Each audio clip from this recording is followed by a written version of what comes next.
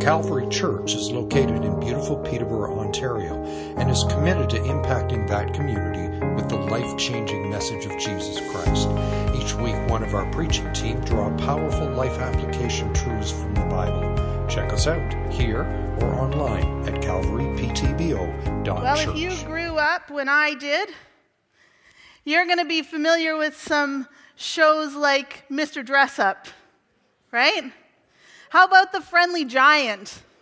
Nobody really understood The Friendly Giant, right? Polka Dot Door, maybe?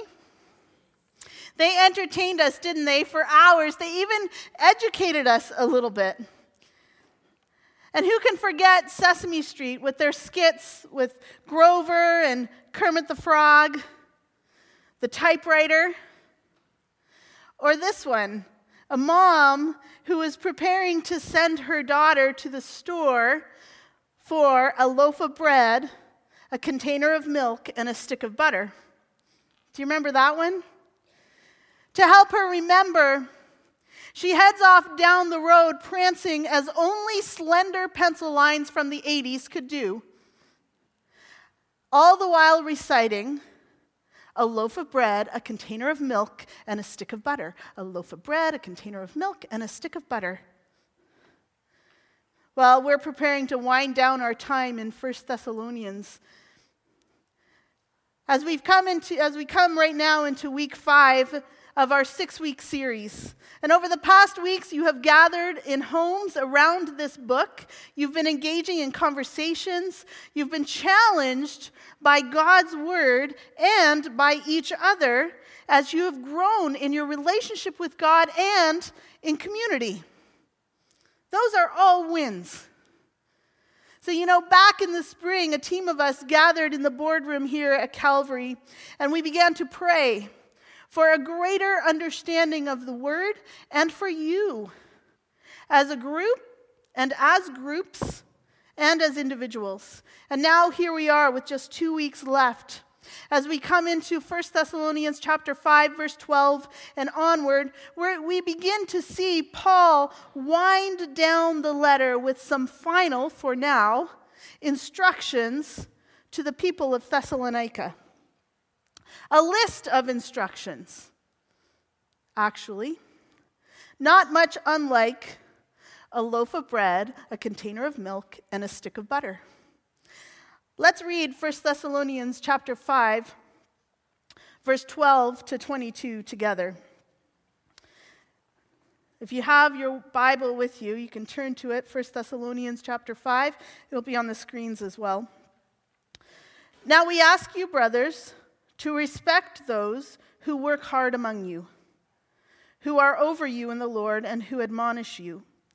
Hold them in the highest regard in love because of their work. Live in peace with each other. And we urge you, brothers, warn those who are idle, encourage the timid, help the weak, be patient with everyone. Make sure that nobody pays back wrong for wrong, but always try to be kind to each other and to everyone else. Verse 16, be joyful always, pray continually, give thanks in all circumstances, for this is God's will for you in Christ Jesus. Do not put out the Spirit's fire, do not treat prophecies with contempt, test everything, hold on to what is good, and avoid every kind of evil. In this passage, Paul is transitioning from his teaching about how people should live as they anticipate the return of Christ. He's shifting gears to a more general instruction as he lists a series of brief instructions for the people of Thessalonica. These instructions can be divided into 3 groups. Instructions about caring for leaders, instructions about caring for each other, and instructions to the church in general. Together, these 3 groups of instructions, they remind us, and they remind these new believers of practices and behaviors that are indicative of those who find their identity in Christ. Characteristics of children of the day, as Paul refers to them in earlier in chapter 5. You're going to have some great conversation in your groups this coming week, I'm sure, as you dive into this whole chapter a little bit deeper, this section a little bit deeper. But it's really this morning from verses 16 to 18 that I want us to pitch our tent today. If you have ever taken piano lessons, you are familiar with the value of a catchy phrase to help you learn the notes on the staff, right? Like face, or every good boy deserves fudge, right? My new favorite is this one, Granny's brain doesn't function anymore. Right? That was new to me a couple weeks ago. In verses 16 to 18, Paul is offering a similar strategy that would enable the readers to get to the point and not forget ever. It's almost poetic, but it's very certainly memorable. And with this strategy, Paul enables his readers to quickly learn the language of Christian behavior. Verse 16 to 18, let's read it. Rejoice always, pray continually, give thanks in all circumstances, for this is God's will for you in Christ Jesus. So Paul is reminding the readers here in this letter that a healthy, growing church is one that is characterized by joy, prayer, and gratitude. So let's break them down a little bit. Rejoice always, pray continually, give thanks in all circumstances. So the first one, rejoice always. You know, there is no doubt that the early Christians, including those here in Thessalonica, had it tough. Tougher than what you and I could say probably ever. Publicly declaring their faith in Jesus Christ, being a follower of Christ, for some meant losing income. It meant persecution. It meant division in their families. It even, for some, meant death. The readers of this letter were experiencing the early days of the gospel in their city. In fact, the book of Acts tells us that Paul and Silas nearly lost their lives bringing the gospel there. Chapter 1 reiterates that. We're told they saw severe suffering. Chapter 2, we read how they faced strong opposition. All of this to be sure that it's clear Thessalonica wasn't an easy place for the gospel, and it certainly didn't seem like anything to rejoice about. But Paul knew that. In fact, he'd experienced it himself. And for him to say, rejoice always, to this group of people, it wasn't just a shot in the arm or a heads up, everything's going to be okay. Instead, Paul knew that they could glory in their sufferings, as he mentions in Romans 5, because suffering produces perseverance, and perseverance produces character, and character, hope, and this hope does not disappoint. In the movie The Grinch, perhaps you've seen it recently, the Grinch was bound and bent that he wanted to rob Whoville of Christmas. He hated Christmas. And the fact that this town was so joyful and excited over this season, well, that irritated him even more. So he devised a plan. And on Christmas Eve, he robbed Whoville of everything Christmas. And when everyone woke to empty homes and no Christmas trees and Christmas lights, despite their shock and disappointment, they gathered and began to sing. Why? Because Christmas wasn't about things for them. Christmas was in the heart. And no Grinch could rob them of that. In John chapter 10, Jesus says, "The thief comes to steal, kill, and destroy. But I have come that you might have life and have it to the full." Paul experiences this fullness of life, so much so that regardless of what he faced, he still had a message of joy. And regardless of what the Thessalonians faced, they could rejoice too. And regardless of what you and I face, guess what? We can still have joy. Because yes, the enemy does seek to destroy, but Jesus, he seeks to bring life, and not just any life, abundant, eternal life. Oh, there is so much to be gloomy about. Even this past week, we've witnessed it. Random acts of violence. War, human trafficking, rape, murder, terrorism, starvation, climate change, persecution, bullying, poverty, homelessness, political mayhem. This is the reality of the day in which we live, folks. I came across an article recently that listed 50 reasons to be unhappy. In case you didn't have enough. It included things like worry, unforgiveness, loneliness, perfectionism, busyness, debt, hating your job. And how about this one? Not having a dog.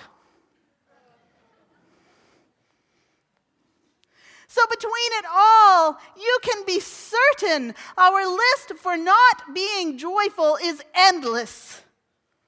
But Paul, imprisoned for his faith in God, having many reasons to be anxious, having many reasons to worry, to be overwhelmed with life, he still writes over and again in his letters throughout the New Testament that we should rejoice always. Why? Because it's not about what we feel. It's about the fact that the good news of Jesus Christ gives us hope. The news, it's going to throw headlines at us that are horrible every single day. Our families are never going to be perfect. Our homes are always going to have at least one junk drawer. Our relationships are sometimes going to cause us angst. Brokenness will be a part of our lives, but our hope is not in our picture-perfect homes, our well-behaved children, or the status we have at work, thankfully. Our hope is in the one who is able to meet us in all of that. And what he brings to the table never changes. It never fades away. The fact that God loves us will never change. The fact that Jesus is the victor will never change. The fact that our Heavenly Father offers the hope of life eternal to those who believe in Jesus Christ, that will never ever change, people. And this should bring us great joy. And when the world is dark with defeat, and when those around us are weighted down, even overwhelmed and discouraged, we can be the example like Paul was for the Thessalonians.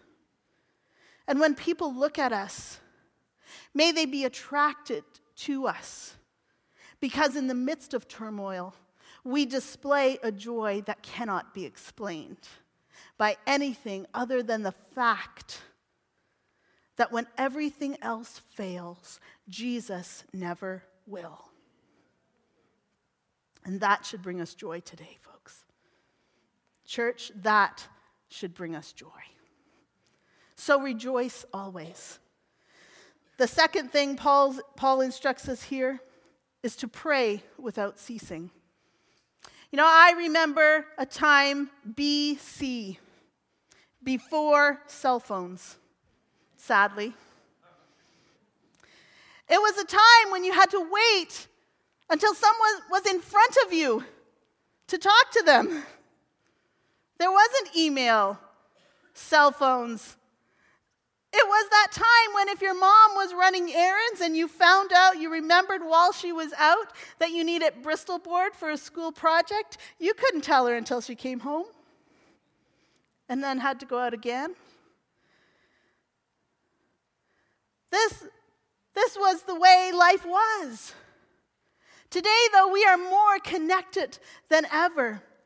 We see people walking down the streets looking like they're talking to themselves, but in fact, they're not. In fact, they could be communicating with someone on the other side of the world. We know that at any moment we can pick up on our phone and usually somebody will answer. That we understand. That makes sense to us. But when we talk about prayer and the fact that we have a direct line to our Heavenly Father, this concept of praying continually, well, sometimes we don't get that. Sometimes that messes with our mind. You mean I have to be on my knees all day long? Every day? Well, how will I ever get anything done? Who will buy the groceries, make the dinner, get the kids from school? But that's not necessarily what Paul is talking about here. Instead, it is a continual posture of leaning into God with full confidence that He is able to meet us wherever we are at any time. You could say that it's a lifestyle of prayer. And before you turn me off and say, oh, okay, what a relief. I don't have to carve out chunks of time to pray. I can do it on the run. Might I suggest you consider that a lifestyle of prayer includes both spontaneous prayers that are our response to arising situations throughout the day, as well as disciplined times of prayer. From the Old Testament, Daniel is a great example of this. We read about him setting aside times morning, noon, and night to pray. Jesus is also a great role model for this because he carved out time in the busyness and craziness that he was in the midst of and got alone and talked to his Father and spent time with his Father. Both disciplined prayer times and spontaneous prayers combine to create a posture of continued prayer.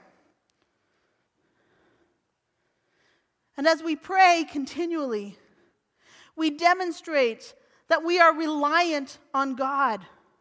We recognize that He knows us better. We acknowledge that His ways are better. We demonstrate the lordship of God over our lives, and we submit to Him and His desires for us and to the sovereignty of His will.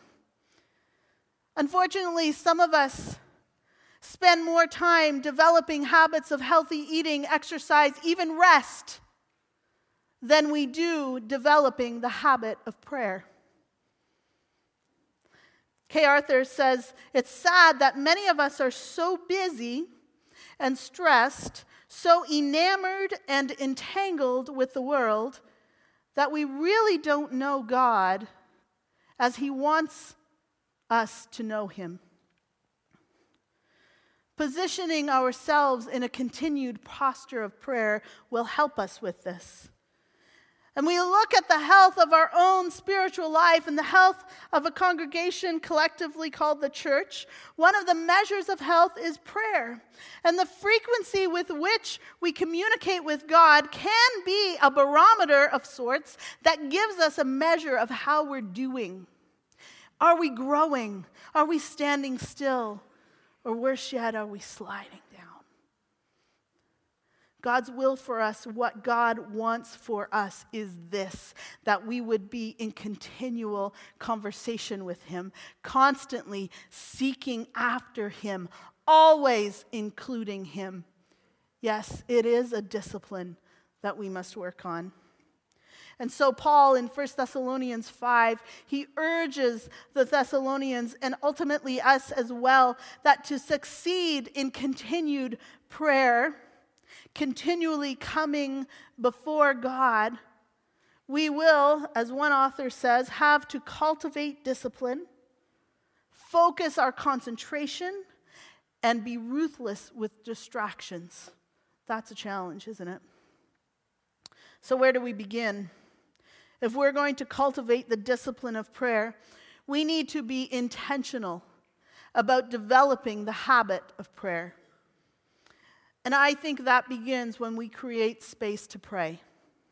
Whether that's in the morning when we first rise or in the night after everybody's gone to bed, carving out time throughout our day to be alone in the presence of the Lord will be essential for us to grow in our times of prayer with God.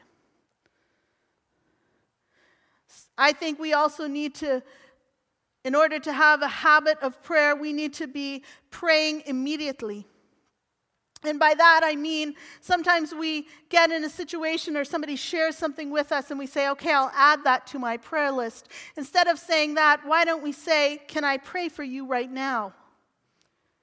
Or if God drops someone into our hearts and on our minds, we stop and we pray for them right now instead of saying, okay, when I get alone with God, I'm going to pray for them then. Sure, we can do that. But to develop that habit of prayer, it is good to be praying immediately in the moment. We can journal. We can download a fantastic app called Echo Prayer if you're technologically inclined that will help you remember as you maybe are praying for a loved one or a situation that's arisen. And through all of that, we need to remember that God is always with us. In the car, at home, at work, at school, at church, He's there. And so we can communicate with Him. So I challenge you this morning as individuals and as a church, pray continually. Work on developing a discipline of prayer. Rejoice always, pray continually. Finally, give thanks in all circumstances. And here is what this verse is not saying. It is not saying give thanks for all circumstances. You know, Paul, he experienced some pretty harrowing moments in his life for the sake of the gospel of Jesus Christ. He was imprisoned, beaten, he almost died. This isn't about thanking God for all this stuff. It's about thanking God in the midst of that despair, in the midst of that circumstances, because there is no place that He cannot reach us. There is no turmoil that we experience that He will not come near to us. There's no sorrow that we can go through, no pain that we will endure, no brokenness that we will encounter, that He is not able to meet us in the midst of that. And as that, we can submit to the truth, to the fact that despite our circumstances, despite the hand that we've been dealt, even in the face of hardship, persecution, challenge, He is still a good God who is always present and who always comes at us from a position of love. And for that, we can be thankful. For that, our hearts can be filled with gratitude. So here's the bottom line. To rejoice always, pray continually, and give thanks in all circumstances. This, Paul says, is what God wants for you. It's what God wants for me. It's what God wants for us as a church. I'm going to get the team to come back. If you're ever wondering, what is God's will? What does God want for me? Well, here it is in black and white. In a way that's easy to remember, just like a loaf of bread, a container of milk, and a stick of butter. Rejoice, pray, give thanks. This is what God's will is for you. This is what God wants for you and for the church. This, as counterintuitive as it is, demonstrates to the world that in the darkness, in the despair, in grave situations, we may be robbed of things, but no one can take what's in the heart, the truth of the good news of Jesus Christ. If you're here today and you are a follower of Christ, I want to encourage you. Set this in your mind. Go over it in your heart. Rejoice, pray, give thanks. Rejoice, pray, give thanks. But maybe this morning you're here and you are not a follower of Christ. Might I encourage you to? Because you can have the hope that we've talked about throughout this morning. You simply need to invite him in, and we would be happy to pray with you about that too. So as you get ready and the band is going to sing for us and lead us in some worship, I encourage you to take a moment and seal that in your heart. Rejoice, pray, give thanks. God bless you.